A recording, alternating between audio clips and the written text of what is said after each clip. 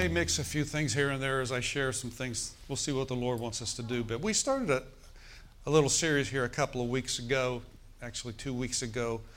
And if you go to 2 Chronicles chapter 6, now I like to call these open-ended sermons because I say that to the Lord because He may take me in a whole different direction. It's open-ended, so He can interject and say things that we're not even planned to be a part of this. And usually that's what happens, praise God. But that's okay. It's a safe place to be when you're following the leadership of the Holy Spirit. Amen. Always leads us into green pastures. Hallelujah. In 2 Chronicles chapter 16, look at verse 9. The Bible says this, "For the eyes of the Lord run to and fro throughout the whole earth to show Himself strong in the behalf of them whose heart is perfect towards Him." We'll stop right there. Now we can see from this scripture here that God has eyes. And with His eyes, He is able to see everything that's going on in the entire earth at the same time. Now we can't do that because we're limited. But our Father, our God, is able to see everything at the exact same time. Nothing escapes His attention. The Bible even says the Lord even knows when one sparrow falls to the ground. He even knows the very hairs that are numbered on your head. You talk about an intimate God. Ooh, I'll tell you what, He's an intimate God. But the Bible says the eyes of God are looking throughout the whole earth. Would that include Pittsburgh? Yep. Yes. So you could say today, because Jesus Christ the same yesterday, today, and forever. God is the same yesterday, today, and forever. And His eyes are running throughout the whole earth. For what reason? To show Himself strong on your behalf. Now notice, whose heart is perfect towards Him. Now notice it doesn't say He's looking for those that are perfect. That's really important to understand that. God is not looking for perfect people because if He were, His search would end like that. Because no human in the flesh is absolutely perfect. But you can have a perfect heart. Now what does that mean? I looked this up and it actually means a heart that's bent towards God. A heart that's bent towards God. Amen. Did you ever meet or have a friend or a relative that their heart is bent towards you? That they show like more of an affection towards you than maybe somebody else? Have you ever had that before? Does that minister to you? One of the things the Lord revealed to me after I got home was His affection towards us. His affection. When something happens unexpectedly in your life, something happens that you didn't put in your day timer, there's a tendency to kind of throw you off course. You know what I mean? You're like, what just happened? You know what I'm saying? And I went through that this past week. I was like, whoa. You know what I mean? I felt stunned. I was like, boom, I hit something, But I'm still moving forward, you know what I'm saying? But I felt like, what just happened here? You know what I'm saying? And the Lord started talking to me about His kindness and an affection towards me. Amen. And I like to be I like to be affectionate with my wife. Okay? Right? And the Lord even showed me when I had our dog. Now, of course, my love for my wife is different than my love for the dog, okay? One day, a couple years ago, I was laying on the floor with my dog, just loving on him, And my wife, she walks by, she goes, man, you show more attention to that dog than you do me. She was teasing,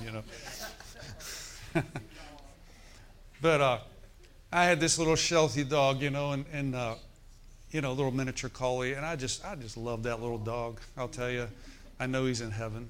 I know that. And there wasn't a day that went by, probably more than once, I was on the floor with him, just rubbing on him, loving him, kissing him, just I don't know. And the Lord I never thought of it, but the Lord started talking to me about it. He goes, that did something for you, didn't it? I go, yeah. He goes, Keith, you were created for that kind of thing, for affection. And a lot of times people never feel the affection of God because they never experienced it in the natural. You know what I'm saying? That you were created for affection. Sometimes, sadly to say, people look at it in the wrong places. They're looking for that intimate affection. You know what I'm saying? I'm not just talking sexually, you understand, but I'm talking people are looking for affection, you know. The Lord is not just letter of the law, like obey my word, do what I say, or else. You know what I'm saying? Jesus was affectionate. You see in the Last Supper, you'll see, now John, the Apostle John, had such a revelation of the love that Jesus had for him more than the other apostles, although the fact is Jesus loved every one of them the same way. Right? Do you think he loved one more than the other? No, of course not. But John referred to himself 2 or 3 times. He says, I am the apostle whom Jesus loved. And it's like he had a unique revelation. You know, you had the 12 apostles, then you had the 3, which were Peter, James, and John, and then you had the one, John, who was the closest that outlived all the apostles. Died a natural death of old age. They couldn't even kill him. They tried to, you know. But he had a revelation of how much Jesus, his epistles, 1st and 2nd and 3rd John, have more to say about the love of God than any other book in the Bible. Amen. Now we know he wrote John, Big John, right? For God so loved the world. But then you go over into his epistles and you'll find out that he talked about perfect love, casting out fear when you understand how much God loves you, you know.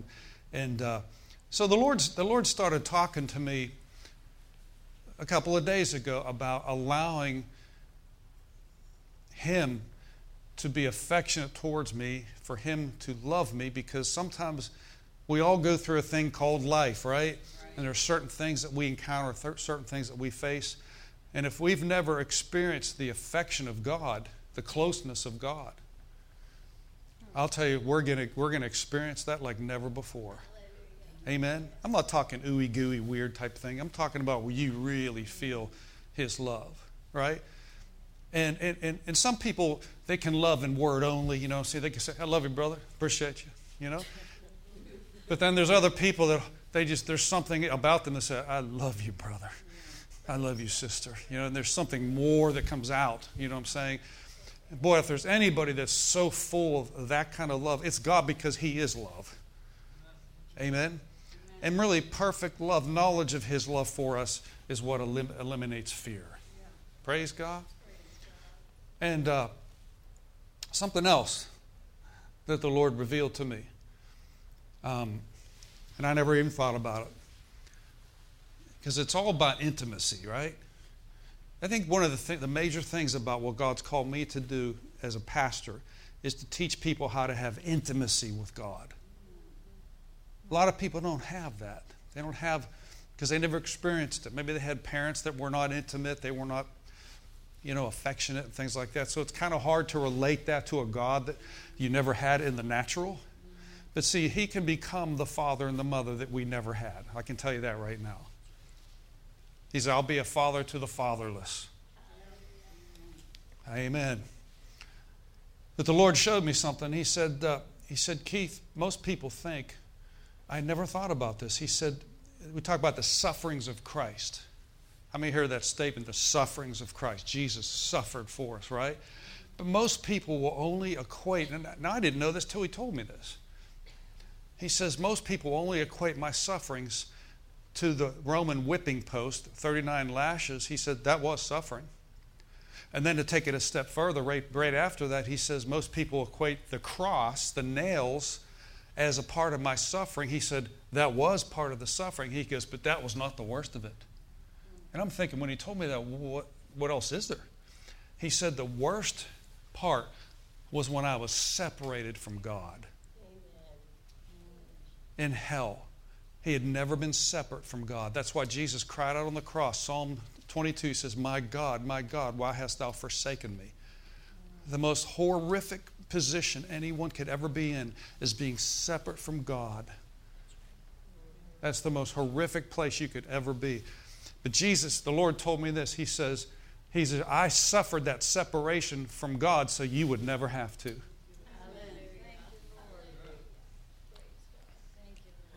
There have been times, where I was years ago, we were in a department store or something, and a little kid got separated from his mom or dad. And you talk separation anxiety, you talk about, a rush. Where's my kid? Like I know one family that they lost their kid at Disney World. Well, they found him, praise the Lord, but he was really young.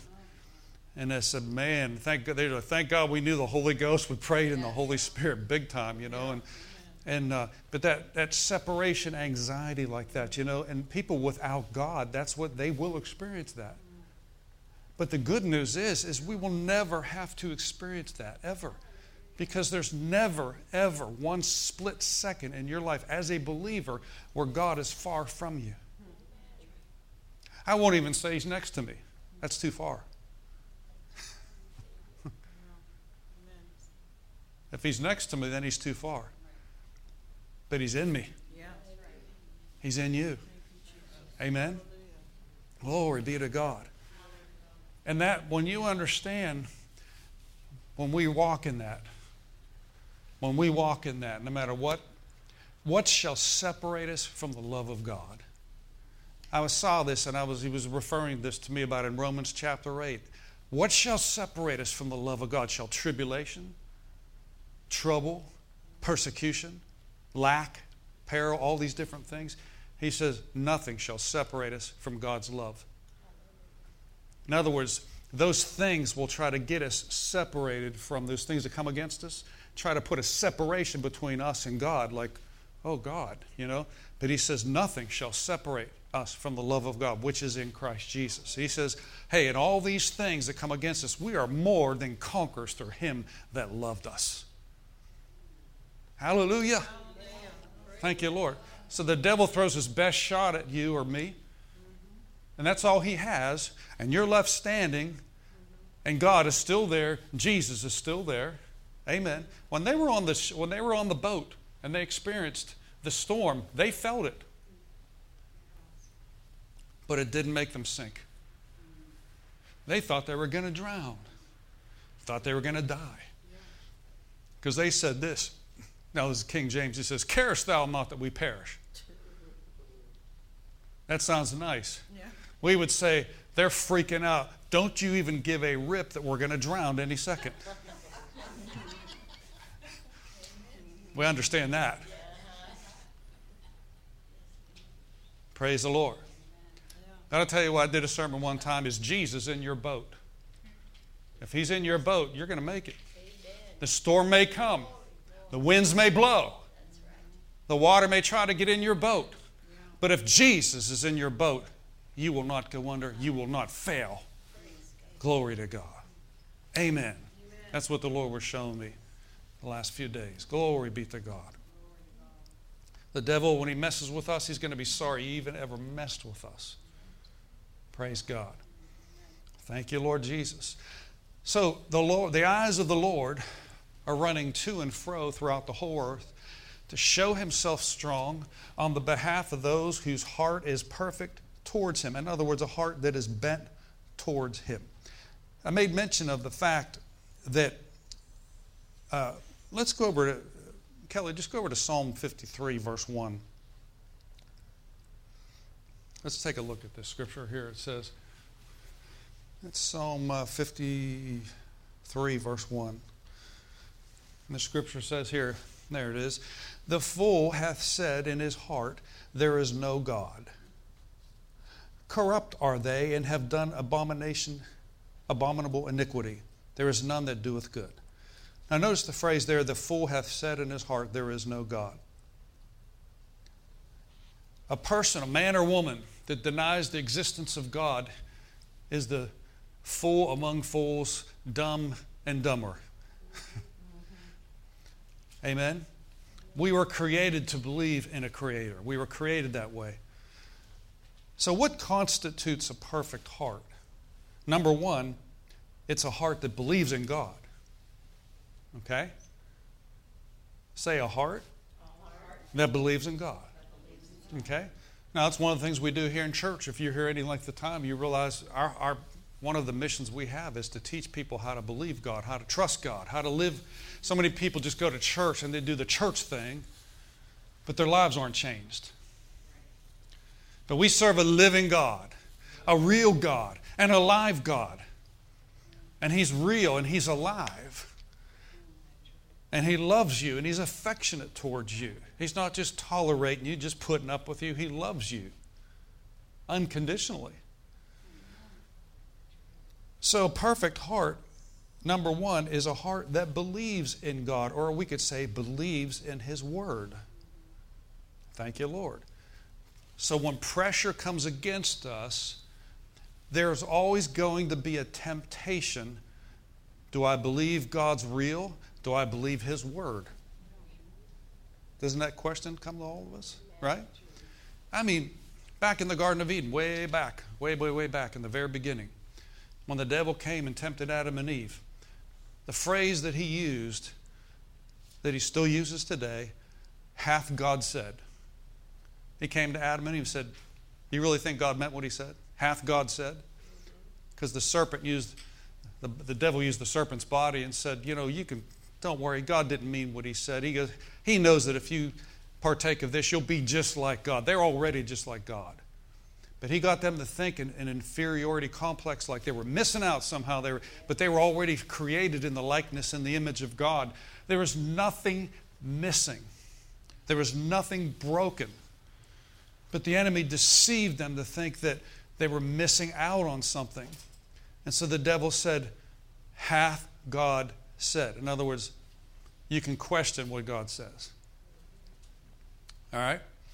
And that's what happens to all of us when the pressures of life come against us. The devil will say, do you really think God meant what He said? Do you really think that by His stripes you were healed? What about so-and-so? Amen? Praise the Lord. So what constitutes a perfect heart? A heart that believes God. Number 2, go to Proverbs chapter 3 for a minute. Chapter 3, verse 5. What constitutes a perfect heart? Now, I'm kind of building a foundation here because I want to get into some other things as we move forward here. Hallelujah. In Proverbs chapter 3 and verse 5, trust in the Lord with all of thine heart. Notice that. Lean not to thine own understanding. In all thy ways acknowledge Him, and He shall direct your path. Okay, so again, what constitutes a perfect heart? Number 1, a heart that believes God or believes His Word. It's the same thing. You cannot say, I believe God and doubt His Word. Because His Word, He and His Word are inseparable. You cannot separate God from His Word. They're one. Okay? But the second thing is, what constitutes a perfect heart, a heart that's bent towards God, is a heart that acknowledges God in every situation. Trust in the Lord with all of your heart. Don't lean to your understanding, but in all your ways acknowledge Him, and He shall direct your path. Let me put it to you this way. In every situation in life that you face, good or bad, ask yourself the question, God, what do you have to say about this? You're facing some type of attack in your life, in your family or whatever, and you ask God, Father, I'm inquiring of you, what do you have to say about this situation? More often than not, the Lord's going to give you some chapter and verse and some scripture to help you. Amen? Glory to God. We were praying this past week, and we have a good friend of ours that was praying for us, and they said, out of state, and they said, the Lord gave me this scripture, create in me a clean heart, O God. Amen? That'll do it right there. Create in me a clean heart, physical heart. Amen? Clean it out. Hallelujah. Amen? See, acknowledge God. When you acknowledge God, He'll tell you. And now sometimes the scriptures will have a law of double reference. It can mean one thing, it could also mean something else. I heard about a guy one time that was in the hospital, and the doctors said they need to amputate your foot. He had some kind of a problem with, I think it was diabetes. And they said, they're going to amputate your foot. If we don't take it off, here's the end result, right? He started inquiring of the Lord about it. I said, Lord, what do you have to say about this? He came across a scripture the Lord directed him in the book of Proverbs. Says, I will not suffer thy foot from being taken. Now that can be taken one of two ways. And see, that's the wisdom of God. He can take a scripture that could mean one thing, but then turn around and slap the devil in the face with something else. He said, well, thank you, Lord. I stand on that scripture. And he didn't have to have his leg taken. He says, I will not, ever hear that scripture? I will not suffer thy foot to be taken. Hallelujah. It's in Proverbs. Glory to God. And so the second thing about what constitutes a perfect heart towards God is a heart that acknowledges Him in all their ways. Aren't you tired of stinking, dead religion? Religion that it's just formality, no life, no power, no glory, no presence of God. It's just a formality. There's no life in that. The Bible says the letter kills, but the Spirit gives life. That's why it's so important to have a church that preaches the Word of God, but has the Spirit of God behind it. That believes in the power of the Holy Ghost. That doesn't deny the power of God. The Bible says in the last days, people will have a form of godliness, but deny the power thereof. What's part of that power? The baptism of the Holy Ghost, speaking with other tongues. I would never step foot in a church, ever, because I've been to some, that deny the power of the Holy Ghost and the baptism of the Holy Ghost, speaking with other tongues. I wouldn't do it. Well, brother, they're good people. I know, but you need the power of the Holy Ghost. You need it. You need the baptism of the Holy Ghost. Amen? I was talking to someone way back, and they started going to this church, years ago. And I happen to know a little bit about it. We're not out to criticize churches or anything like that, but God is looking for your spiritual welfare. And I said, well, did you happen to look on their website? Did you see their tenets of faith? Did you see what they believe? Because most churches will have a tenets of faith, like, here's what we believe. And they're like, well, I never thought about that. I said, well, go on there and take a look at it, because I happen to know some things. And they got on and said, miracles have been done away with. Tongues have been done away with. They were reserved just for the apostles. I thought, you don't want to be a part of a church like that. Are you with me now? We don't have time to waste. Right? Dead religion. That's called dead religion. They have a form, but they don't have the power. Okay? Glory be to God. And so a fool hath said that there's no God in his heart. But smart people acknowledge God in all their ways. Now, don't get me wrong. When you face something hits you in life, you may stand there a little bit shaken a little bit and rattled by the situation. But when the dust settles, you go back and you say, okay, Lord, I'm acknowledging you right now. You show me. You show me.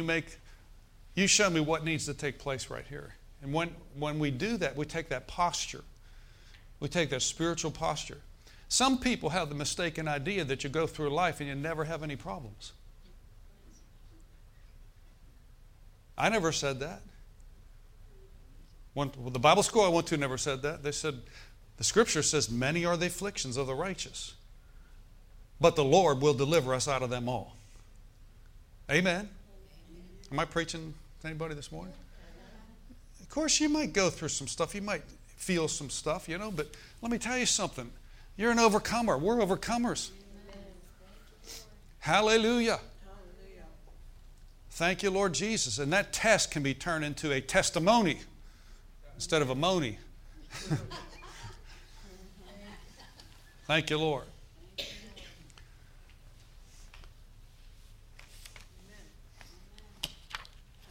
One time somebody said to me years ago, they said, I don't understand it, Pastor. You just went through what you went through, and you're a pastor. I don't understand that. What's wrong with you?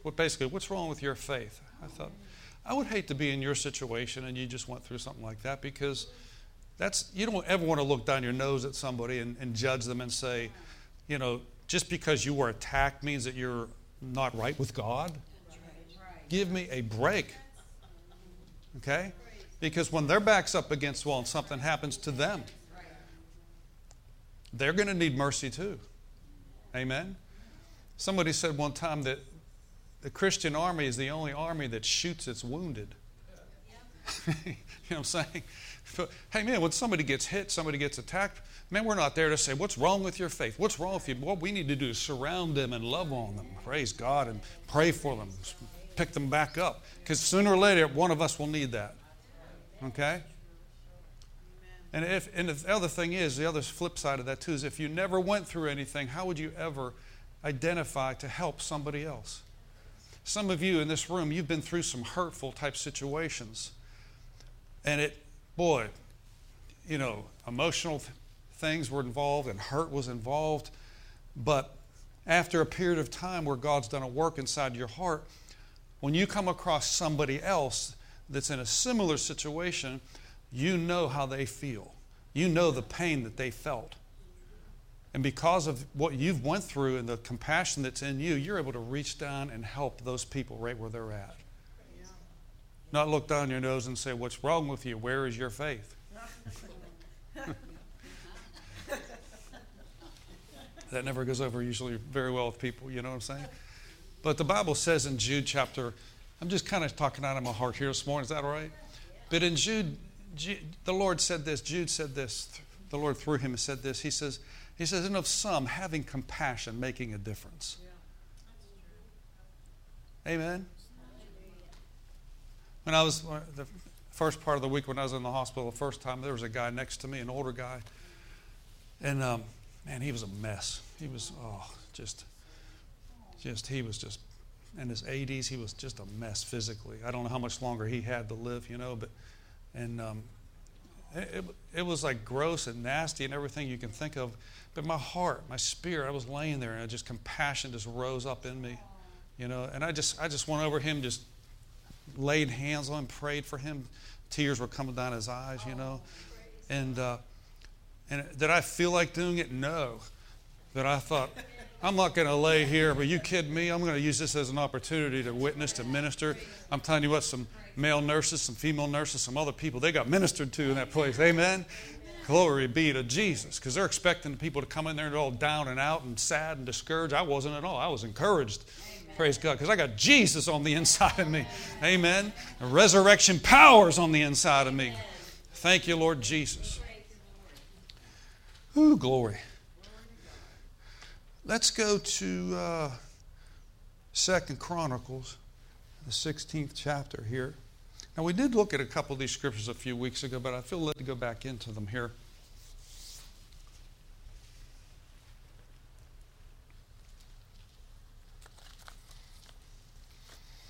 You ever have a chance, look up the word affection or affectionate in the Bible, if you have a Strong's Concordance. And let it take you through the whole Bible and see how many times that word is used and how it's used and where it's used. And even the prodigal son. Remember the prodigal son that left his father's house as a picture of a child of God leaving father's house and backsliding, going out into the world, wasting his substance in riotous living and prostitutes and all this kind of stuff, And the Bible says that when the prodigal son, the father had two sons. Remember that, Luke 15? And the scripture says that the son that left house and so forth, wasted all of his inheritance and so forth. He went out there and lost everything that he had. And he said that, he got a job feeding pigs. He says even the pig's food started to look good to him. That's pretty low. But the scripture says when he came to himself, there comes a time where your son or your daughter or whatever, they'll come to their senses like, what's going on here? I didn't expect this, He says when he came to himself, the father knew it. And the father prepared. And that's his other brother got jealous. Remember that? He said he prepared a fatted calf, a robe, and a ring. And it says when he came, he ran after his son. And he embraced him and kissed him. Everybody say affectionate. The father didn't just go over and goes, what's wrong with you? Why'd you leave me? You had it better here. You know that. There are some people like that. But you see the compassion of God, the Father. He fell on his neck and he kissed him. He embraced him. And that's what God wants to do with us. I never saw this before until just the last few days ago. Sometimes we think God is so complicated. Religion is complicated, God, but you know what? He's very simple. Jesus is really simplistic. And it's not complicated. He just wants you to enjoy life. He wants you to have a good time. Amen? He's not, look, like how many people have you witnessed to today? How many scriptures have you read? How long did you pray today? He just wants to have a relationship with us, fellowship with us, intimacy with us, because everything stems from that. Praise God. Everything stems from that. Now, I've been guilty just like anybody else, and you get caught up in the do's and the don'ts and this thing and that thing, and, you know, and preparation, put your day timer, you got to do this. There's nothing wrong with that at all. But what I'm saying is you don't want to leave out the most important thing in your life, and that is intimacy with God. Allow the Lord to love you. Have you ever tried to love on someone that didn't want to receive your love? They just kind of push you away. Have you ever had that happen? Anybody? You can only do it as far as they allow you to. Okay? Well, the Lord, more than anybody, wants to love on you. He wants you to feel that closeness, that knit closeness. I know this sounds very simple, but it's so powerful. Hallelujah. David Wilkerson, who, anybody heard David Wilkerson before? You know, he went to New York City back in the 50s, ministered to gangs and prostitutes and the down and outers, you know, and had tremendous things happen. He wrote that book called The Cross and the Switchblade years ago. That movie changed my life when I was a young teenager. It changed my life. And just see the love of God. And Pat Boone actually played him in the movie. You know, he got the white suit on and all that stuff. Anybody ever see that movie? Okay, yeah, it's an old movie. I mean, if you could go on YouTube, you could probably see it, but it's old, it's dated, but if you have a chance, it's really powerful. But he said this, in reality, you know, David Wilkerson said that one of the hardest people he had ministering to was people that came out of prostitution, because the young girls that were sold and so forth and went into prostitution. He goes 99% of those came out of broken homes, bad homes where the father abused their daughters. Okay? And he said they had the hardest time understanding the concept of a loving heavenly Father, because they never had it in the natural. So he had to really lean on God and lean on the Holy Spirit to help those girls, because they never, in the natural, they never had that. Okay? But he said through persistence and time and just loving them, he said that the Spirit of God began to break through in some of those people's hearts, those girls. And they began to understand for the very first time the concept of a loving Father, not an abusive Father. Praise God. God really meant for the home to be a perfect example of what the Heavenly Father's family is like. Amen. Glory to God. So, 2 Chronicles chapter 16, verse 12. You got that? Talking about King Asa, and it says that Asa was 39 years, and his reign was diseased in his feet. Notice that. Until his disease was exceeding great. I'm not sure what the disease was. It was pretty intense here. It says, yet in his disease he sought not the Lord, but the physicians, and Asa died. Well, that's not a good result, right? Now, remember we talked about one of the things about a heart that's bent towards God is a heart that acknowledges God. Okay? It's like someone said, you know, some people treat God like a spare tire. The only time you think of a spare tire is when you get a flat. Do you ever drive down the road thinking about that donut in the back of your car? You know, those little spare tires? I never think about it. I don't think I ever, in my car now, I never even saw the spare tire. It's back there, but I never looked at it. But I suppose, and I'm not going to have this happen, but if I got a flat tire, I would instantly think, well, there's a spare tire back there. There better be. And so sometimes people, that's the way they treat God, like if everything's fine, they're in control, they're doing their thing, but then all of a sudden, bam, they get hit in life, they get a flat tire, and they're thinking, I hope there's a tire back there. And sometimes that's the way people treat God. They don't think about God until their back's up against the wall and say, God, are you up there somewhere? Can you help me? You know what I'm saying? I know, thank God in His mercy, He will be there to help us. But that's not the times that we should just be thinking about God. We should be thinking about Him, incorporating Him in the way we think, in our job, what we do. Amen. I mean, God wants to get, if you're a fisherman, you like to fish, get God involved in that. He knows how to catch fish. You ever read the Bible? If you're a hunter and you like to hunt, or if you like basket weaving, okay? Whatever the case is. Some people like to knit, whatever, you know. Everybody's different. Everybody likes different things. That's okay. We're not all the same. God wants to get involved in every single area of your life. He's interested in those things. Believe it or not, He is. He's interested in every single thing. If you like to exercise and you'd like to do things, get God involved in that. Acknowledge Him in that. Hallelujah. I like to walk, especially now. But I love to incorporate as a prayer time, to take a walk, pray, seek God, fellowship with Him. You know what I'm saying? And that way you're mixing. It doesn't have to be separate. In other words, we can mix everything that we're doing. If you like to cook, if you like to do that kind of a thing, get God involved with that. He's interested in all those areas. You see? In all of your ways, acknowledge Him.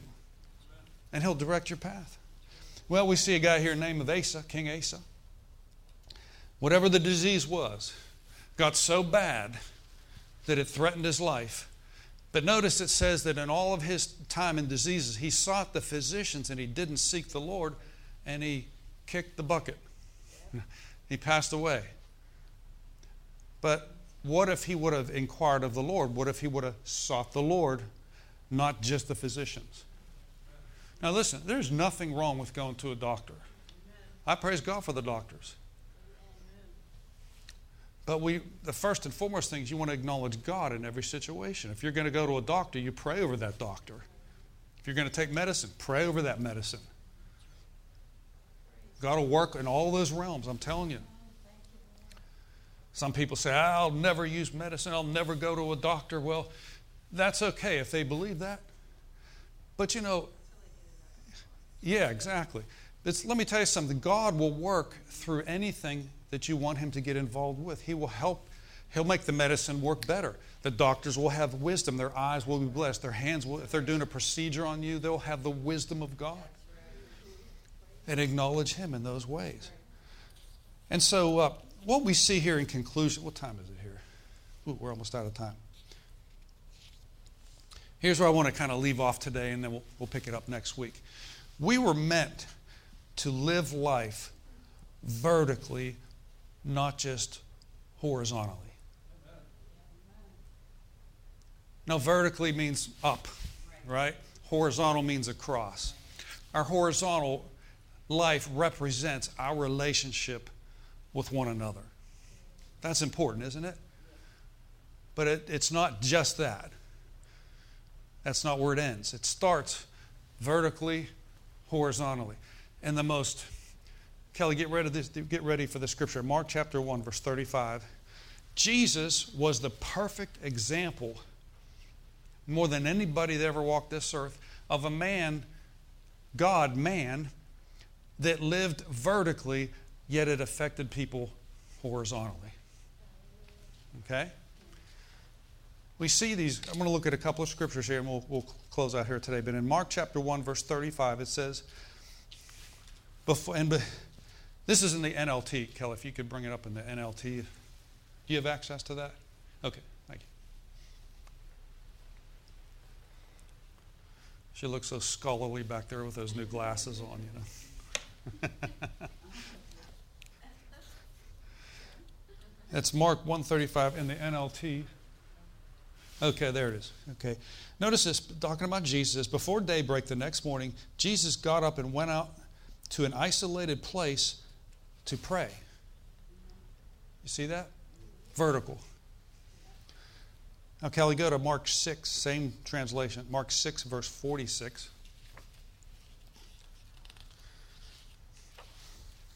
One of the best translations, if you're reading through a Bible as far as understanding it more, the NLT, the New Living Translation, I think is one of the best for easy to understand. That's Mark 6, verse 46. It says, after telling everybody goodbye, he went up into the hills himself to pray. There it is again.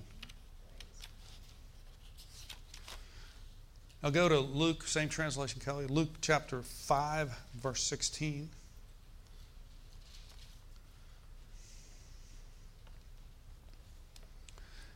It says, Jesus often withdrew to the wilderness for what?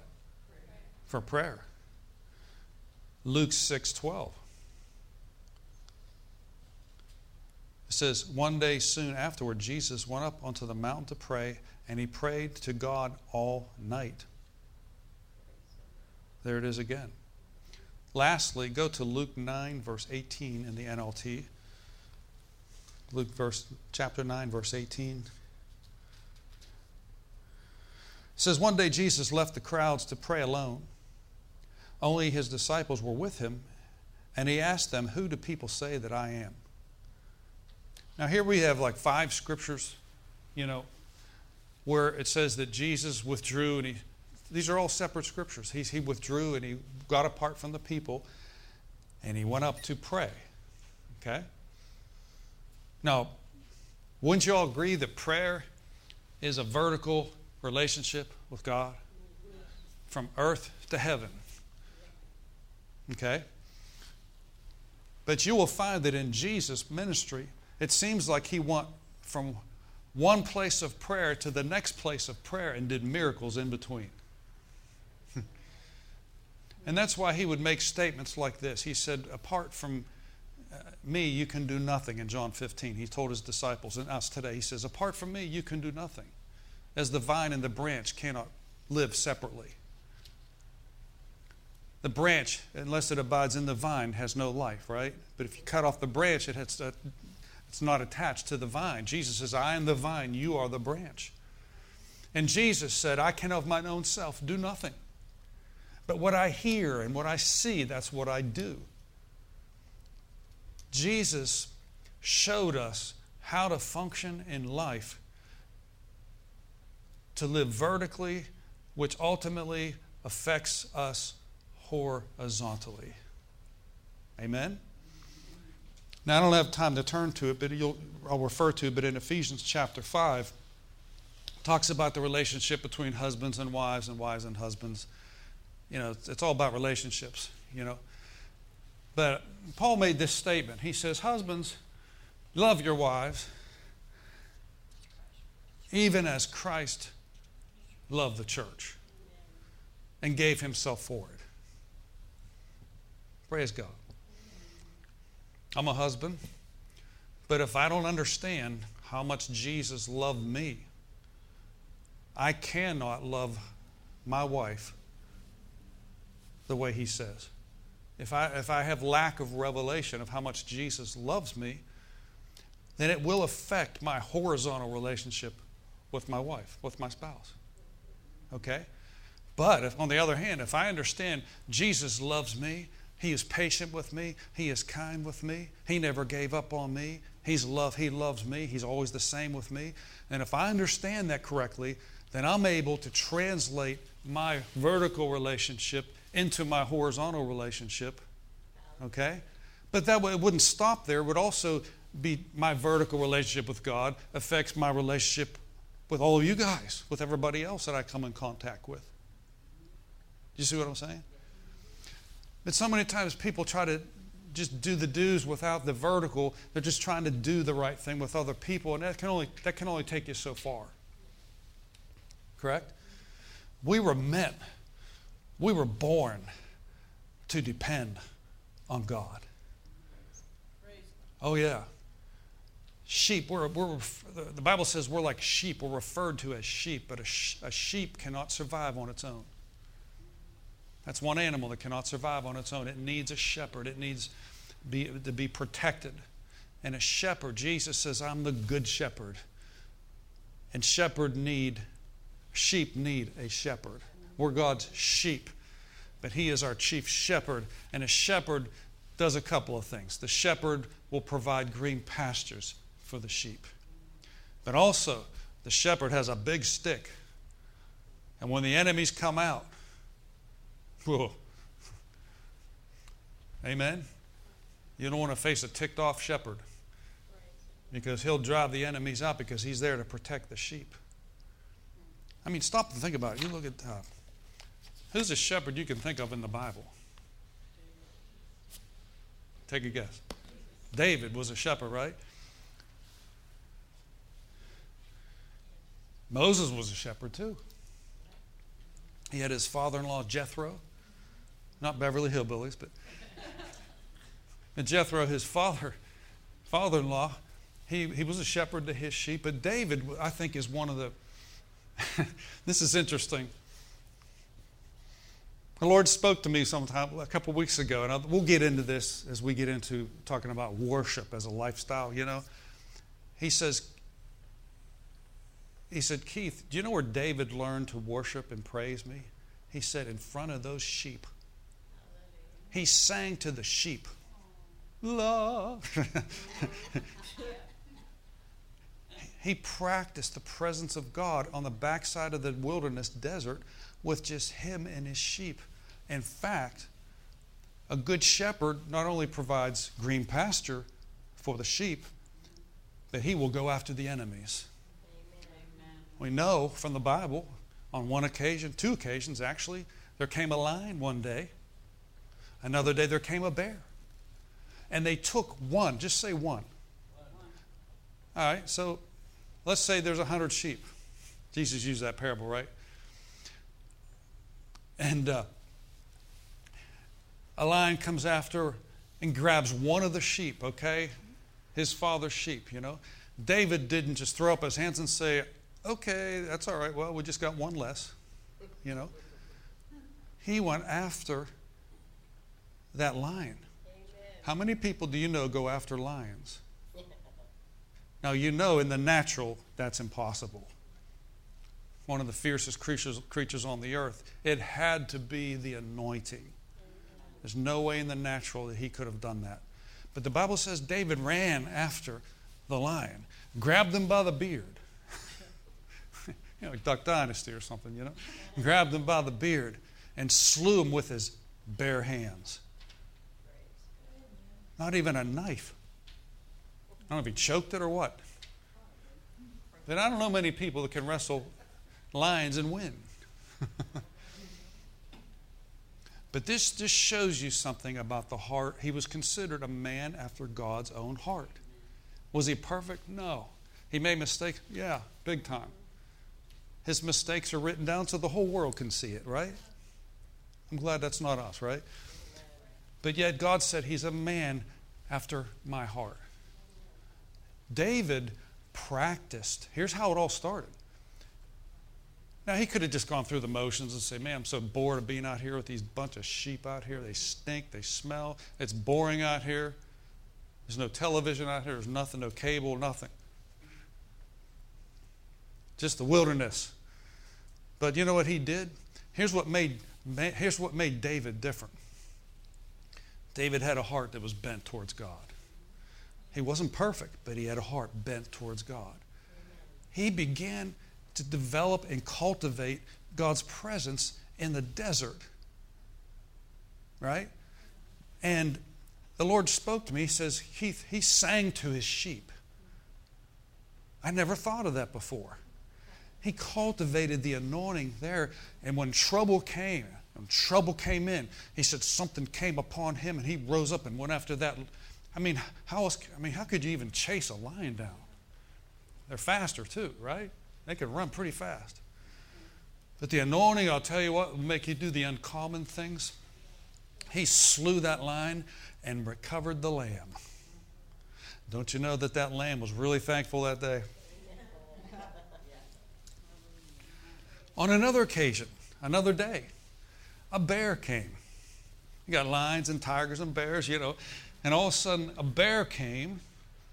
And again, they're ferocious, they're big, they're nasty. You don't want to mess with them in the natural, right? I've seen videos of people that have been attacked by grizzly bears and stuff. And man, I'll tell you what, they're just, man, they'll eat you for lunch. You're like a snack, you know what I'm saying? But okay, a bear came, took another lamb, probably a different lamb, grabbed that thing, ran up. The anointing again came on David. He ran after, chased that bear, grabbed him, slew him. Not with a knife, with his hands. Delivered that sheep, that lamb, brought it back. Don't you know that lamb was very grateful and thankful. David was willing to lay his life on the line for the sake of protecting an animal. Hallelujah. Now, if those sheep had a voice, they were pretty darn thankful. Amen. But he didn't just say, oh, well, okay, we've got 2 less. All right, we still have a few others. The anointing of God came on him. He had a heart that was bent towards God. And when you have a heart that's bent towards God, God will use you in a powerful, anointed way. And I tell you, it doesn't matter if you're a man or a woman, a boy or a girl. If your heart is bent towards God, it doesn't matter what your skin color is. I don't care if you're purple. I'm telling you, it doesn't matter. If your heart is bent towards God, His power and anointing will come upon you to slay giants in your life. And then lastly, who did he face after that? Goliath. They say almost 12 foot tall, a giant in Goliath. And he had already proved the anointing with the bear and with the lion. He had already seen what the power of God could do. And then when he went down to bring bread and cheese to his brothers, he left the sheep back there and went over there to give, it says bread and cheese, that's pizza. Here comes the Domino's man. And he shows up, and he's feeding them and he gives them food. He's got a servant's heart, right? His brothers. Now, he's the youngest out of all of his brothers, of course. You know the rest of the story. They started making fun of him.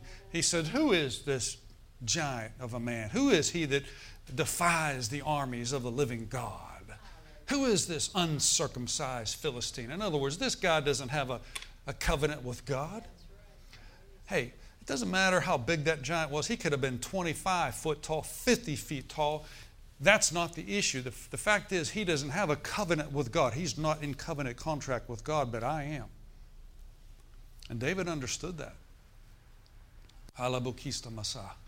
And so he went after. He said, he told Goliath, he said, you're coming at me with a sword and a spear, but I'm coming at you in the name of the Lord of hosts. Amen. He says, I will take your head off today. Folks, listen, your words have to hit the giant first before you do something. And David's words hit that giant before he physically took that slingshot. Wham! Hit him right between the most vulnerable shot. They tell us that the Goliath was just laughing hysterically because a little 16. David was 16 years old, teenager, when he took on Goliath. And he's barely old enough to get his driver's license. You know what I'm saying? And he says, Goliath was taunting. He would come out 2 times a day, morning and night. He would taunt Israel. And that says all of Israel would shake because of fear. He's a type of the devil. Just stay with me. I'm almost done here. Can you hang in for a minute? And but David, the Bible says David ran towards Goliath. He didn't run from him. He ran after him. Said, come on, man. He's talking smack to him. Come on now. You know what I'm saying? His confidence is not in himself. His confidence is in God. He said, the Lord is my refuge, my fortress, my God. In him will I trust, you know. Who wrote most of the Psalms? David did, right? They were anointed. When things were happening in his life, God would give him a psalm. He would give him scripture, anointed. Praise God. He's the chief musician. David sang to his sheep. He sang before God in the wilderness. He wasn't trying to perform, put a concert on. One of those amphitheaters over there. You know what I mean? He was singing to the Lord. He was singing to God. There's a big difference between singing to people and ministering to the Lord. We'll get into that. Ministering to the Lord, blessing Him. Praise God. That's why it's so important that you physically demonstrate. When you come into church, you physically demonstrate. Don't just stand there when it's time to worship. Like, participate. Get involved. Worship. Maybe you're not used to doing that. Maybe it's uncomfortable. But let me tell you something. Something happens in your life and in my life when we take on the posture of we worship. I worship God, because that's a direct correlation. What is in your heart? Because what is in your heart will manifest itself in the flesh.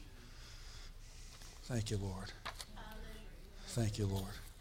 So, our vertical relationship with God will affect our horizontal relationship with everybody else. Amen. I can't wait to get into the more of the meat of this next week. Praise the Lord. Let's just open our hearts for a minute and pray. Father God, we thank you. Oh Lord, we worship you in this place right now. Thank you so much. Thank you, thank you, thank you. Oh, we praise you, Lord, today. We lift up your name, Lord. We thank you today. We worship you. We thank you. We praise you. We bless you. We thank you this day, Father. Thank you, Lord. Hallelujah. Hallelujah. Hallelujah. Thank you, Lord. Know this, saith the Lord, there are no down days with me. There are no depressed days with me, saith the Lord. There never has, and there never will be. And because you're in me, and because you live in me and I live in you, your down days are over forever. So see yourself constantly in me. For in me there's no depression. In me there's no sadness. And yes, even in me is no lack that can hold you back. Hold on to the revelation of Christ in you, the hope of glory, and all will be well. All will be well in your body. All will be well in your family. All will be well in your future. And all will be well in your family affairs and in your financial affairs, saith the Lord. Hallelujah. Thank you, Lord. Thank you, Lord. Thank you, Lord. For you see, it's been said in my word that days of heaven would be upon the earth. And so it is my will that you experience days of heaven, even today, days of heaven upon this earth. Know this, that heaven has already visited earth. For you see, heaven lives inside of you. If you're my child, which you are, then heaven resides on the inside of you. From this moment forward, you will begin to function differently. From this moment forward, you will begin to function with a new revelation of Christ in you, the hope of glory, and the things that used to dog you, and the things that used to pull you down, and the people even that you used to get around will no longer hold you back again. Nothing. The chains have been removed. The bondages have been broken. And so today there's a fresh anointing for you to walk into a new liberty and a new freedom in your relationship with me. And you'll be so glad that you serve the Lord. You'll be so thankful that Jesus is your Lord. And you'll be so grateful even to tell other people, follow the Lord, follow His ways, follow His paths, for it's the best way to live. Hallelujah. Hallelujah. Oh, yes, Lord. Oh, yes, Lord. Oh, yes, Lord. Oh, yes, Lord. Oh, thank you, Father. Hallelujah. Hallelujah. Best way, pacasanito. Thank you, Lord Jesus. Should we ever think it's strange that God wants to talk to us like a personal, like what just happened? It's not strange, it's normal. Because the Lord always wants to speak to us, bring consolation, comfort. Because the enemy's always, let me tell you something, the enemy's always telling you the worst case scenario. He's always telling you the worst case scenario with your life, with your family, with your future. He's a liar. Amen. He's a thief and he's a liar, and there's no truth in him. That God is Jesus said, I am the way, the truth. He always speaks the truth. And what He just spoke to us is the truth. Amen. Hallelujah.